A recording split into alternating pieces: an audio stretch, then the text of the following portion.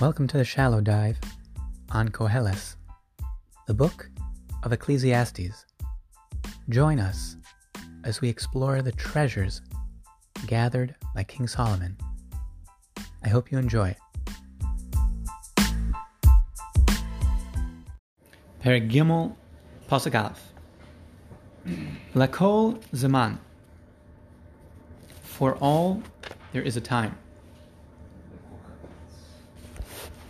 Targum says, L'chol givar yese zimna.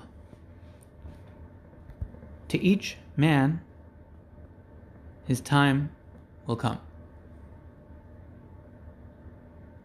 L'chol zaman, according to Targum, means for each person. The English, adage, every dog has his day. They say for every experience under heaven.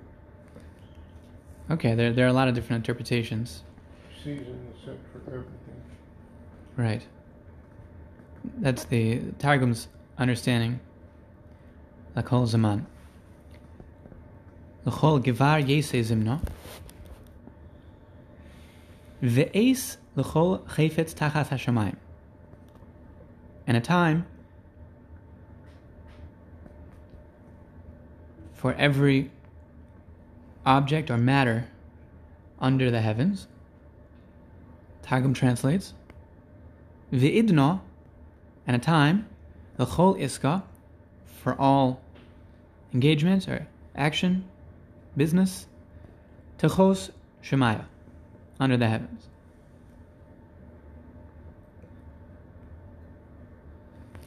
So every person has his time, and there's a time for the various activities that should be engaged. They say experience in safari. Okay. For every experience. And Rashi says a little bit differently.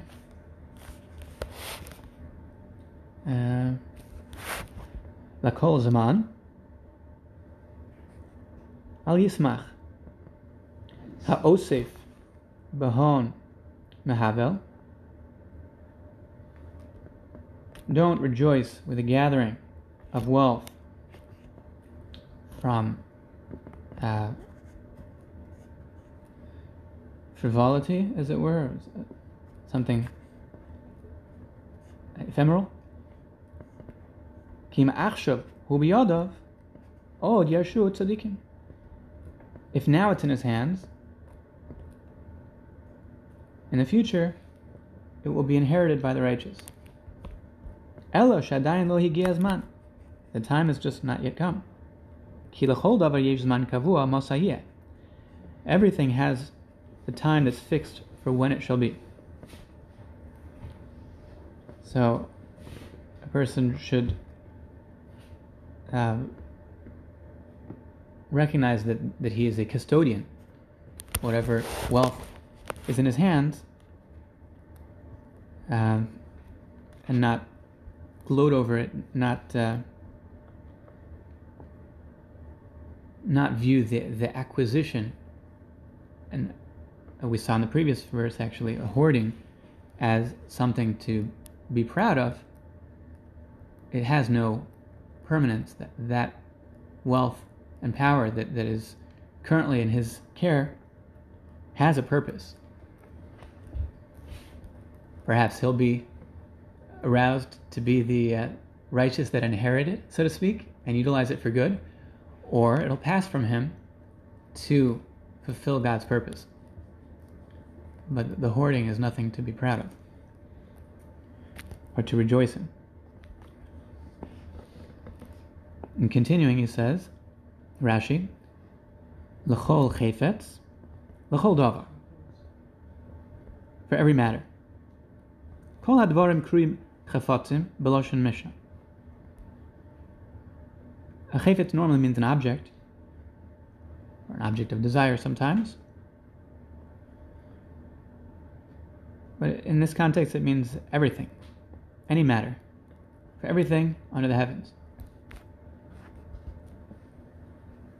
So it's a little bit different then Targum, that is referring to L'chol Chayfetz as Iska, of an engagement, of an activity. Rashi's speaking of Dvarim, Chafotzim, an object, all objects, the appropriate time for everything. Matter is a little different than object. Matter implies activity too. Right.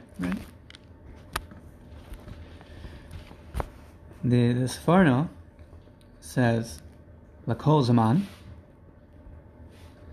and this is in context with the previous verse, the end of the second chapter, that is disparaging senseless acquisition and hoarding. Here we're talking about engagement in a productive manner. In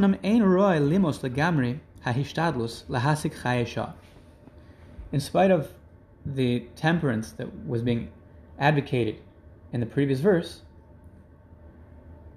the pursuit and attempt to acquire and achieve in the temporal, in this world, is also important and should not be scorned.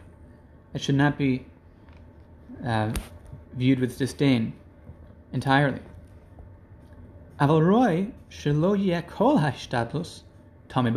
what is appropriate is that it shouldn't consume a person's full energies and times. It should be at times. He needs to work. He needs to do things. He needs to make acquisitions, but it should be at times, not all-consuming. That's the way the Sforno is learning.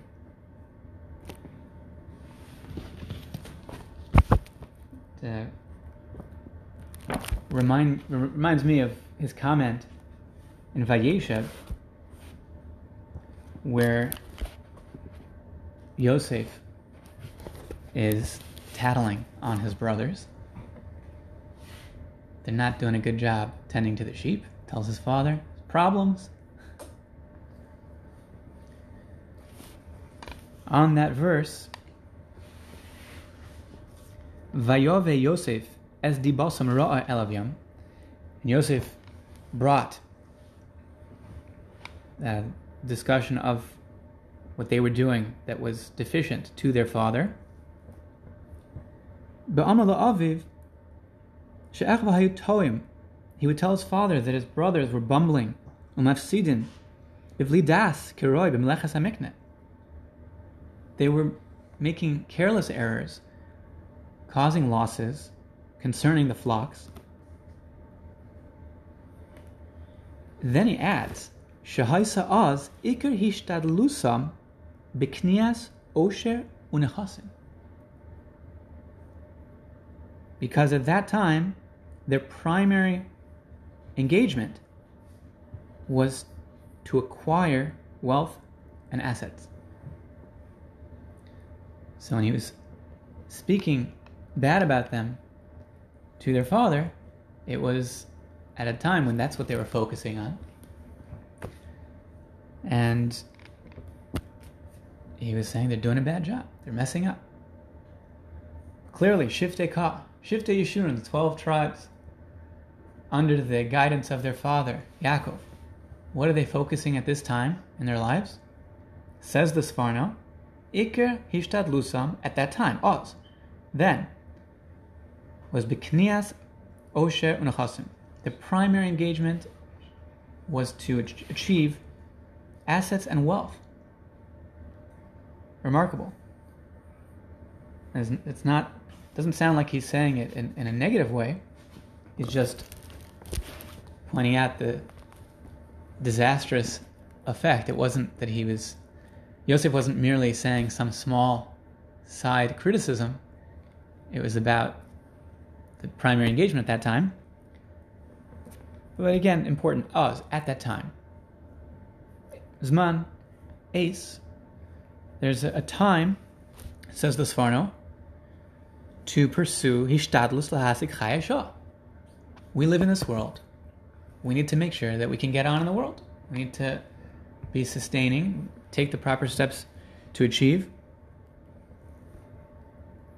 But it needs to be within the right framework. Not all the time, not all consuming. Ki amnam l'kol zman. That's what he interpolates into the verse. Ve'al zeh yoid hanisayon b'tvius malachios k'mo shesipim. And to this idea, he's going to bring the experience, the natural experience, and various crafts as delineated, as following 28 pairs, as the Sforno's interpretation, framing this as achieving Chayei Shah, how to get on in the world, in spite of the warning not to amass and hoard, but still one needs to acquire and ensure that they can live Chayei Shah.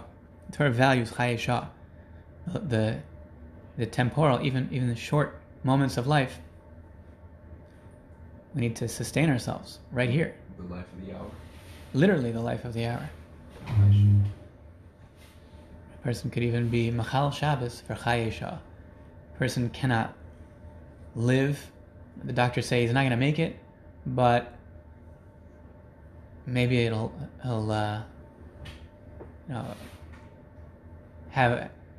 live 5 more minutes if you turn on the heat. I don't know.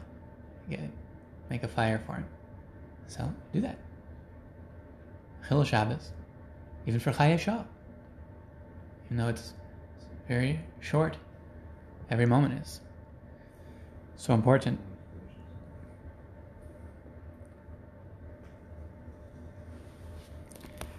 L'chazil, to save a life, or you say l'chazil, Pikuach nefesh. Pikuach nefesh. Right.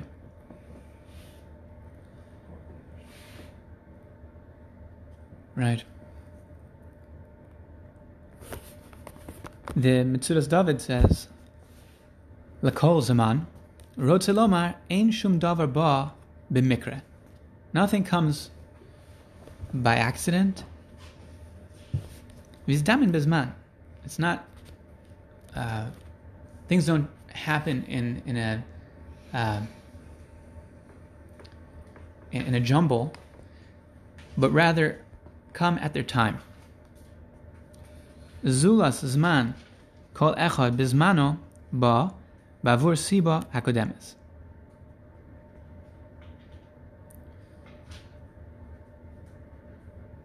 Each thing has a precedent and is born out of what came before.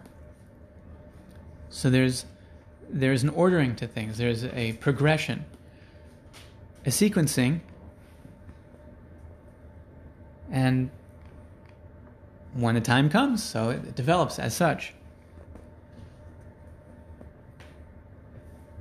Ve'es l'chol chevetz tachas hashamayim. The Metzudas continues, l'chol hadvarim, and a time for every either thing or every activity under the heavens. All matters. Kol advarim she'adam chafetz bo, that a person desires. Gam lazeh yesh eitz. Also for this there is a time. Ki lo b'chol eitz yachpotz b'davar echad. It's not. A person doesn't have a desire at all times for one thing. Sometimes a person wants one thing, sometimes a person wants another thing. As will be explained in the coming verses. Tachas hashamayim, under the heavens, everything that pertains to this world. So sometimes a person wants to have a meal. Sometimes a person doesn't want to look at food. Right? There's different times what what a person wants to do. And the timing, he says, is also an outgrowth of the precedent, what came before. So what the natural progression is not just a chronological sequence, but also a precedent that causes what comes next, what is desired next, what is appropriate.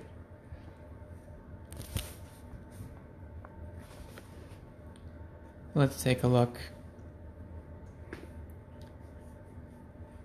Eis Laledes, a time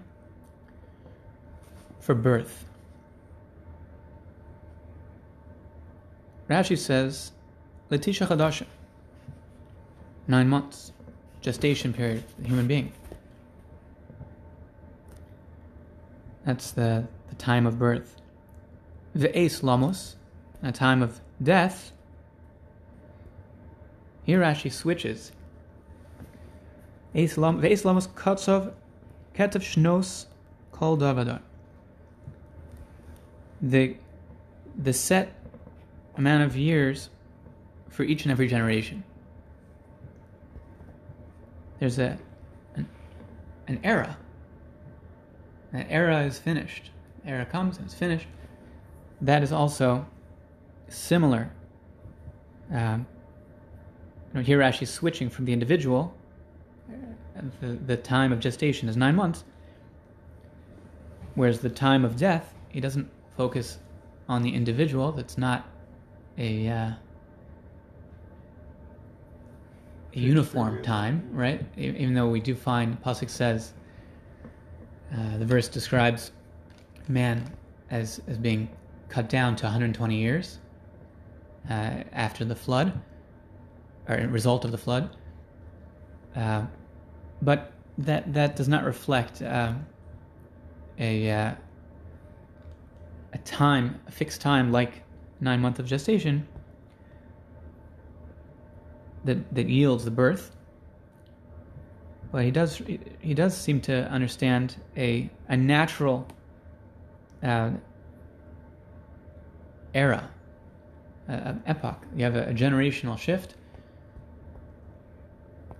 and every generation is like that. Generation. I mean, when you call a generation beginning and ending, of course, it's not necessarily easy to pinpoint precisely, because people are born and die all the time. But the spirit of the times is something that can clearly no longer be present and have died, essentially. It's something that we see can refer to a tkufa, a time period, a cycle that is no longer, to a time of death. We in the year 1900, there are approximately 1.6 billion people alive on this planet. Not one of them is alive today. Right, Kol Dar Vadar, every single generation. This is a facet of our existence. It not only is the individual mortal, even on a broad scale, there are shifts in generations. That generation is gone. That their way of doing things, their perspectives. It's a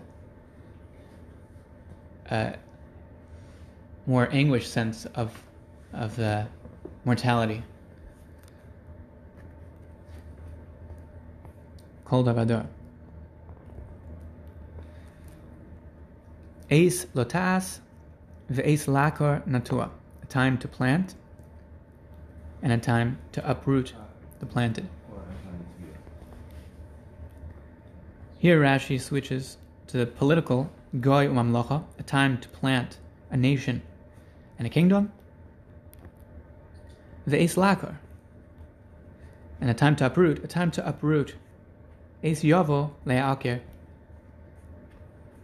In a broader sense, you can have a nation, a kingdom that is multi-generational, but nonetheless, it too, after being built up, will have a time that comes where it is uprooted. Where it becomes a museum piece, no longer maintaining currency, no longer relevant to people alive today in terms of their sense of social organization, government, culture, society, even in a multi-generational manner. The Rambam in Moreh Nevuchim actually says that the eternity of the Jewish people is unique, that the other nations all rise and fall and lose actually their national identity. That is something that would be an exception. Part of the uniqueness of the Torah, God's covenant with the Jewish people. But yeah, not only on an individual level, not even on a generational level, even on a national level, a nation can perish. There are no Romans, even if you carry an American Express card, but they're not actually identifying as Romans today. Maybe you have Romanians, but I'm saying, but Romans, it's in ancient Rome. Different people have carried the torch of Rome. Certainly, there are, you look at the coinage of the United States government there. Certainly, you look at the monuments that are built, clearly presenting a continuity of sorts, but nonetheless, not an actual direct continuity. Goy Mamlacha, a nation and a form of kingdom, will have its time after being built, if planted, to be uprooted. I'm not sure why the usage of planting and uprooting is used, according to Rashi, as a metaphor for a nation, but perhaps the life of a tree is something that, from a human perspective, is multi-generational, and that's why he would use it as a metaphor for something that grows, becomes strong, stands tall, and ultimately withers. Targums has a different idea. Targum says, Idon bechir lemelad benin. There's a time that is ideal or chosen to give birth to children. So that this is a nice logical continuity from what he said before of the ace l'chol chayfetz, and a time for every iska, for every engagement or asek. And a time for see where this is going. Okay, we'll take a look. So at a time for having children, there's a time that is a choice time for that is appropriate for that. Ve'idon bechir lekatlo benin misarvin, and there is an appropriate time to kill wayward children. Whoa. Oh boy. Yeah. Umargazin lekatlushon ba'avonin to magazine lekatlushon ba'avnin to stone them. Al memer dayona, by the word of the judges. This is a clear reference to the wayward son that the Torah prescribes death penalty for. The 8th chapter of Sanhedrin focuses on that. Ben Surah Murah, not recommended. The Talmud says various ideas of whether it actually ever happened or not, but certainly we can learn a lot about what to do, what not to do, from all the fine details of that halacha. Yeah. Didn't we just read in the parsha that, or I saw it somewhere recently, that the death penalty is prescribed if you don't honor your parents? Well, that's for cursing. Strike. That's for cursing or striking. Okay, Right. That's for cursing or striking. Yeah, that would be another case. That's true. That's another case. That's true. So Dennis Prager's The Rational Bible, he makes a commentary on this. A lot of people see that as an example of the barbarity of the Torah law, but he says no, this is very progressive because it takes out of the parents' hands once and for all the authority to kill their children, because that used to happen in ancient societies. The parents would kill their children, and even today in a lot of recovery groups you see parents abuse their children. So by this it's giving to the court the responsibility and taking it out of the hands of the parents. Parents do not have the right to kill their children. And once That's again, true. whether or not the court has exercised that authority very often or Yeah, not. and then the court would say to the parents, well, did you raise the child? It's the parent's obligation to raise the child, not to tell him he's stupid and worthless and he's good for nothing. And some parents say that to their children. They kill their children morally and emotionally, if not physically. And so the court's role in that is to teach the parent and the child, and it's actually it's good for the child in a way. I don't know how you would respond to all of that, but that was like Dennis Prager's Rational Bible response to the secular objection that this is a barbarity. Well, the idea of barbarity, I think, is overblown, especially since it is illustrative of what should be, as opposed to an actual occurrence. The requirements to actually have the child stoned are so far-fetched to the extent that the Talmud says it never happened. It is just a source of guidance on how to raise, how not to raise, and what leads to problems. And conceptually, there are a lot of important ideas. Like you pointed out, Al-Meimar Dayonayo, at the based on the verdict of the judges, that is important to know that's an aspect of chinuch. There can be a point at which it's beyond the capacity of the parents to deal with, and it needs to be brought to the courts. Although the idea that it's it's not entirely out of the parents' hands, to the extent that conceivably they can forgive the damage, theft, affronts, whatever was done, to forgive the death penalty. That's a remarkable idea. The parents do have discretion concerning that, especially when you consider the opinion of the Yad Ramah.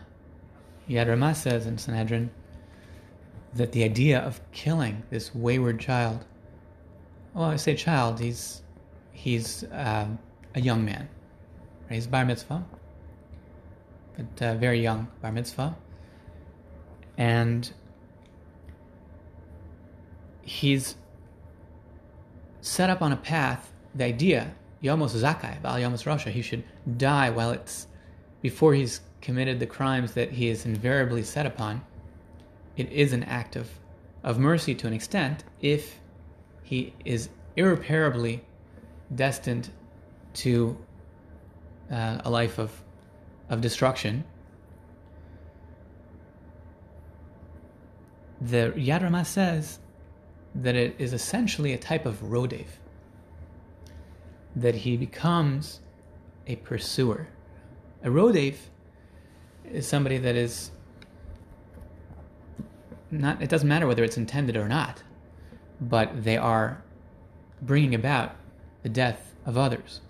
So whether they're chasing after them with a knife, or whether they're causing their death inadvertently, if they are in the process of endangering other lives, their status is one of rodef, a pursuer.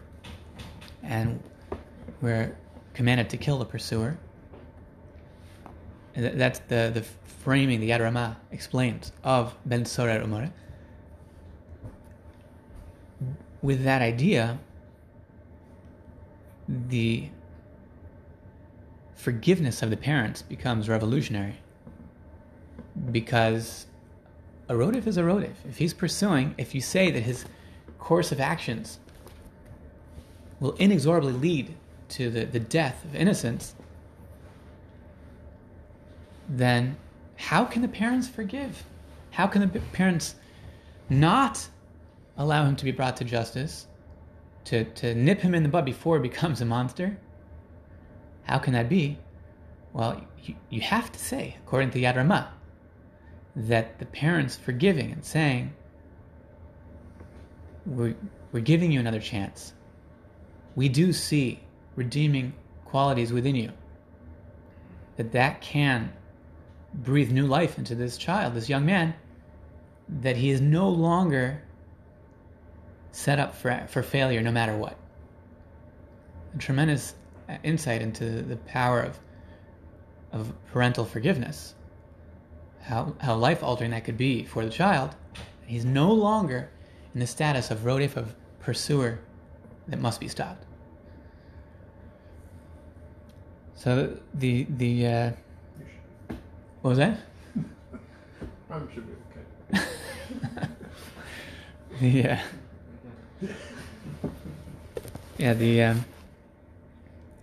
That's the way the Targum is interpreting it.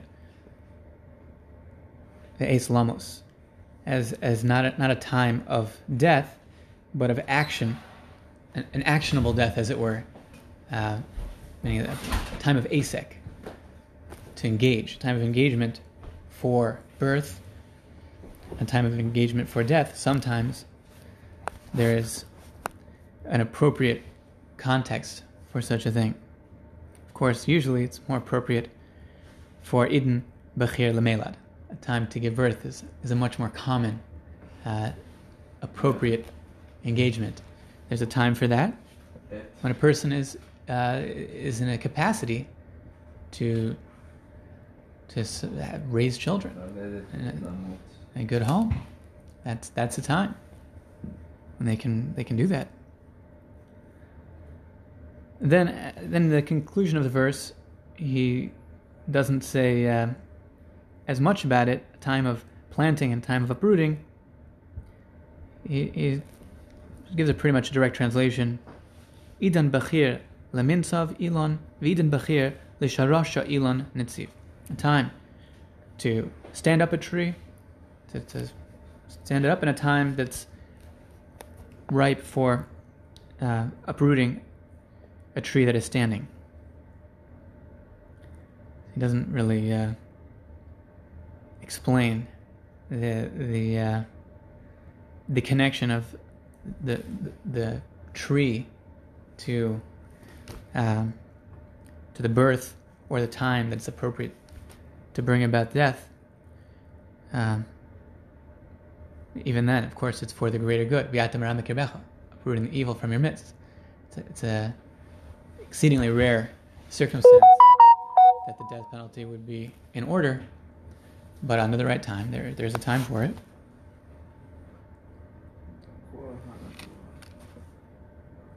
Yeah,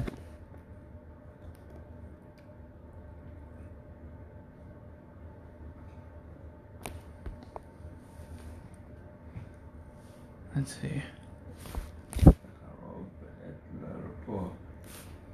The Metzudas David says, Eis Loledes, Achshav, Mefarsh Dvarim Asher Bo Eis Achas, Chevetz Bozeh, Be'eis Acheres Echbot Chilufo, V'amar be'is achas chafet ha'adam v'choshko lodedes be'is achas rotze b'chilufo shiyomas hanolad.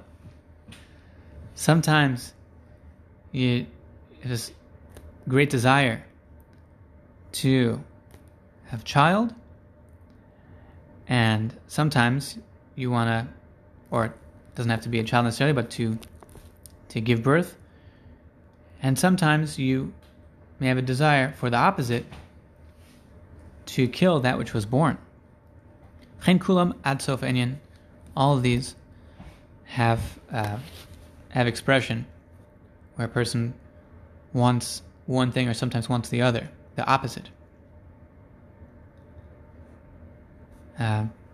L'akronatua, he also says, like Targum, it's referring to a tree, a planted tree, to uproot a planted tree.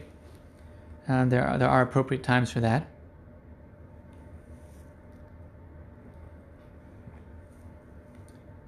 Right.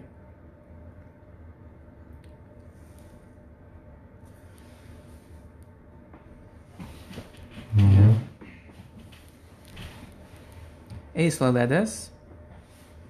The Ibn Ezra says, Hizkir reishis ha'adam v'sofo. King Solomon here is recalling the beginning of man and his end. It's not like Rashi, that starts with a time of gestation, and then death of an era or a generation, and then even a nation. He's keeping it focused on an individual. Gam Omar ki ein ha'itim ktsuvos, aben adam levado, ki hine hanatim kein heim. The Ibn Ezra explains the continuity of the verse, speaking of birth and death of individuals, of humans, that he extends it to reflect a biological reality for more than just human life, but even plantings.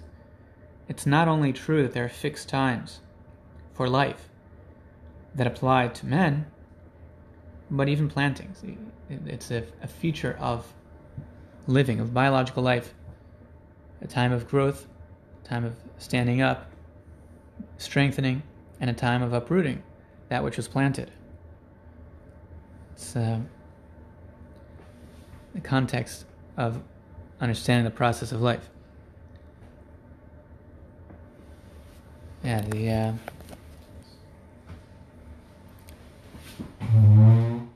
Medrash on this pasuk.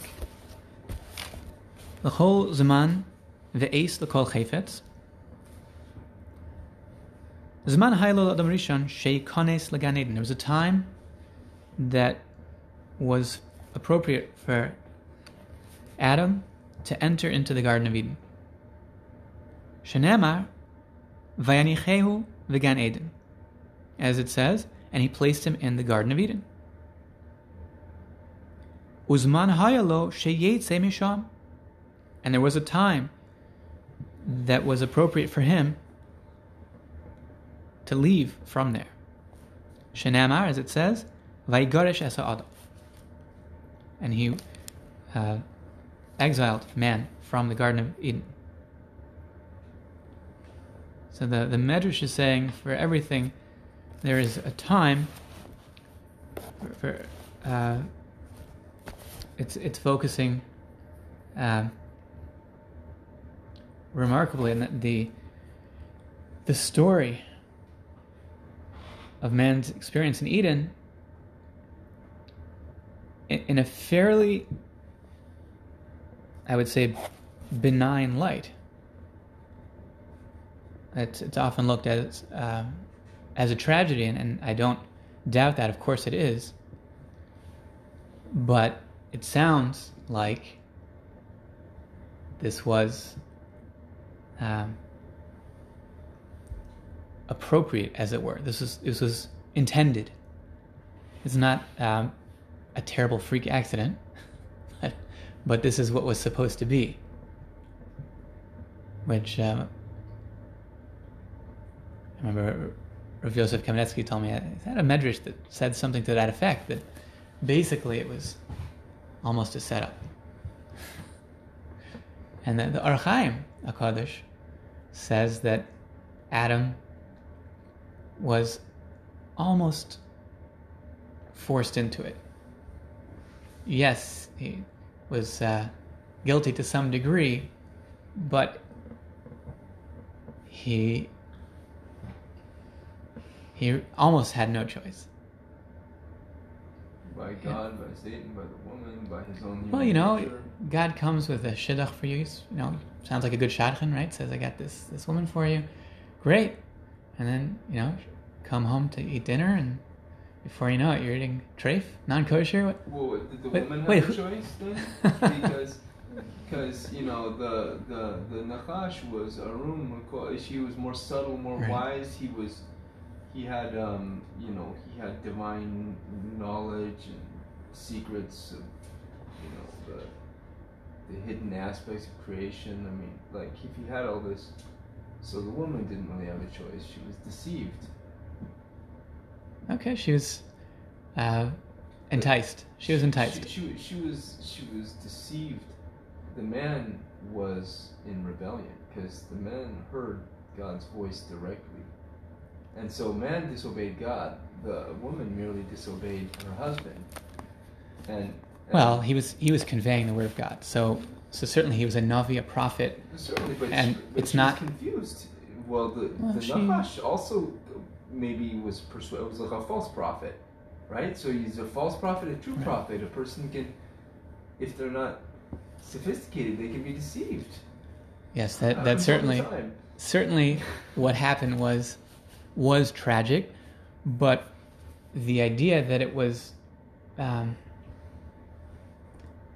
almost benign is implicit in this medrash, that for everything there's a time that is appropriate.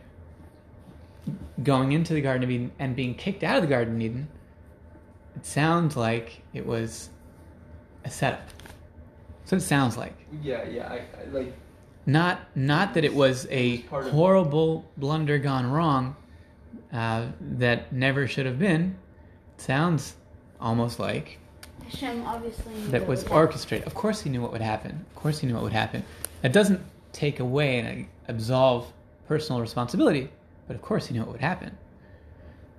And nonetheless, it was consistent with his ultimate goals. Yeah. That's what I'm saying, that in a certain benign sense, this is not just a terrible, freakish, horrible, error gone, that this went wrong and irredeemable. That's not what happened. And then he continues with it. Zman haya lo lenoach sheikonis lateva. There's a time for Noach to come into the ark. Shenamar bo el hateva, as God said, enter into the ark. Uzman haya lo lotes, and there was a time for him to exit, get out of the ark. Yeah. Shenamar tzei min hateva, Same. get out. And also, terrible tragedy that humanity was and terrestrial life was almost in a period of hibernation, where in the world at large there was unfathomable destruction.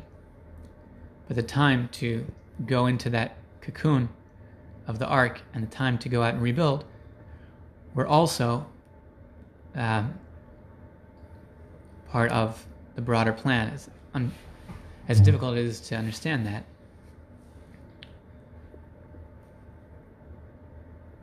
Zaman hayal Avram sheinosen lo hamila. There's a time for Avram, our patriarch, Abraham, to be given the covenant of circumcision.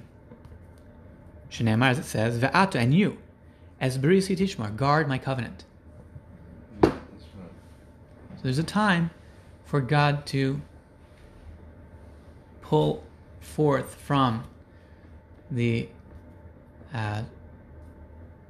disarray of what humanity had achieved. There was a time for establishing covenant. That was through the circumcision with Avram. Uzuman hayelavonav lehimo, and there was a time for his children, his descendants, to have circumcision, to enter into the covenant. Mehen sheimolo bishnei makomos, among them, to be circumcised in two places. Achas b'Mitzrayim v'achas b'Midbar, once in Egypt and once in the desert. As it says in the book of Joshua 5:5, Kimulim haya kol ha'am hayotzim, they were all, the nation went out circumcised. Yes. In Gilgal, that was when Vigomer. So he describes what happened, and that there was a new need for circumcision entering into Israel. The idea here, I think, is also telling that the time is not necessarily immediate. There's a big gap between the beginning of the covenant with Avraham Avinu, our patriarch Abraham, and the circumcision right before bringing the Paschal lamb in Egypt, or later, upon entry into Israel. So many, many years later, and yet this is a fruition of an outgrowth of the covenant that was started with Avram. Yeah. I have to ask a technical question. Sure. I hope you don't think it's silly. How can you be circumcised twice? I mean, once the foreskin's gone, it's gone. Yes, that is true. That is true. It's a different generation. You're correct. You can't. There's nothing to cut. There's nothing to cut. Different generation. Different generation. It is many years later. Avraham Avinu, his circumcision was hundreds of years before the subsequent circumcisions of his descendants on a national level, and yet, till this very day, we say Lachnisu b'vrisa shel Avraham Avinu, to initiate him by the circumcision of our males on the 8th day, to initiate them into the circumcision, the covenant that God entered with our patriarch Avraham Avinu. So this conclusion, it is. But from the time of Moses in the desert, it was a regular thing with every child, right? So in the desert itself, the Gemara Yevamos says, was actually largely on hold. The desert, we were encapsulated by the clouds of glory, and it wasn't necessarily particularly safe for the Jews to engage in circumcision. Why not? They did not have the sun, which was helpful in healing. And circumcision requires a full healing. You can't circumcise if it's going to... That's not the mitzvah. The mitzvah of circumcision entails full healing subsequent to the circumcision. It's not meant to maim. It's meant to yield a full person that is not wounded. And if there's no certainty to that, so hold off on the circumcision. Notwithstanding that, the Levium did continue doing circumcision in the desert, so that there was a remnant, just like they continued straight through during the period of the Egyptian bondage. The Levium always did Milah, but there was a point of a lapse. There was a lapse between Avram and then the time of the Exodus. Hundreds of years later, his children had disregarded the circumcision, essentially, except for the small remnant of Levi, the tribe of the Levites. Everybody else had given it up, and it needed to be reintroduced. But it's not viewed, that's the important thing here, it's not viewed as a brand new expression of covenant. It is a revival of the covenant with Avram. Well, from the time of Avram, there was a period when people were not circumcised. That's right.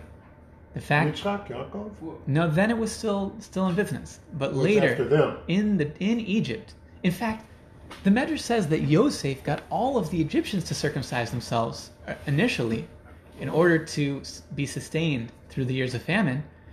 But subsequent to his tenure, you have a period where the Jews were vilified, and subjugated, and the Jewish practices were cast off, not only by the Egyptians, the things that they accepted, but even by the Jews.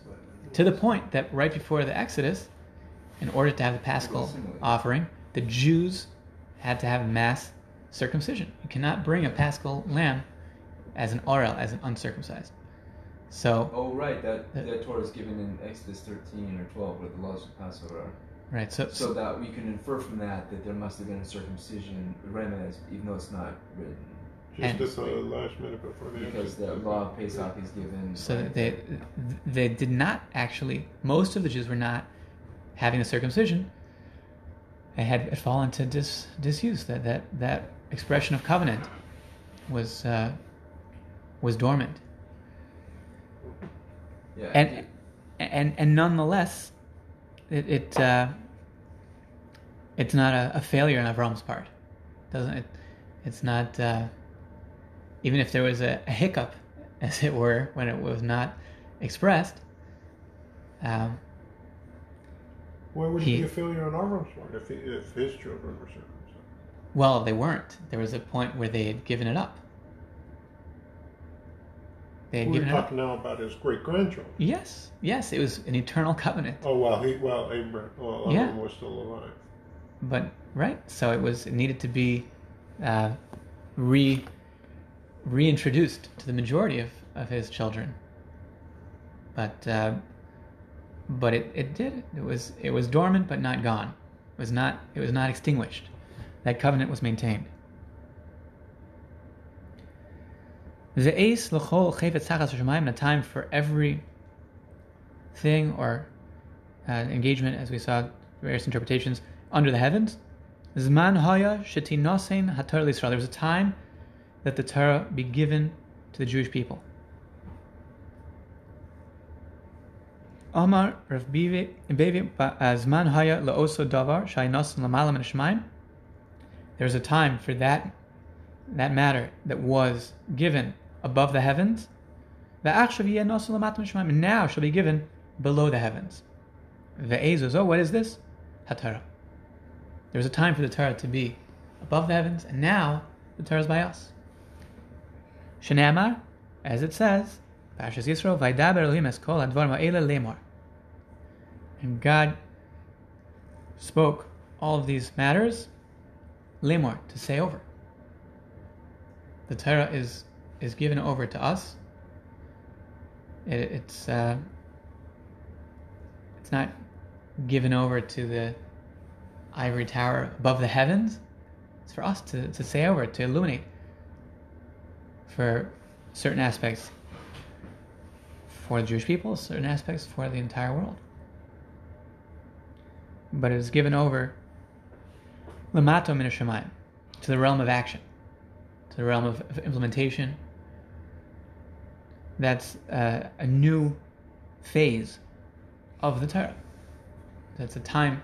Now's the time for the Torah to be implemented, as opposed to when it was just God's thoughts, as it were, reflection of the mystical representation of divine names that the angels were opposed to casting down, to put in the hands of mortals. The time came to do so. So that's a remarkable idea. The juxtaposition of the first one with the subsequent three examples. Again, Adam being thrown out of the Garden of Eden is being juxtaposed with Noah going out to repopulate and rebuild the world, being juxtaposed with the revival of the covenant of Abraham, and also being juxtaposed with the giving of the Torah. It's a very different way of looking at the expulsion from Eden. If you look at it in context, the Gemara says that in a certain sense, death is called good. Also very enigmatic. But the expulsion from the garden was the beginning of the process. It was an end, as it were, of the Garden of Eden, but it was an end that also reflected God's will. So it should not be viewed as a mistake. And yes, there's culpability and suffering that man bears responsibility for, but in terms of God's plan, of his what he seeks to achieve, it shouldn't be viewed as an error. The expulsion, right? Yeah, the expulsion was good. Just as leaving the ark was good, just as the descendants of Abraham re-entering into the covenant, continuing with the circumcision, just as the giving of the Torah was obviously good. And it's a remarkable juxtaposition in this medrash, right, that is casting the time of the expulsion with these other positive developments. Oh, so that's the context of yes. But I said,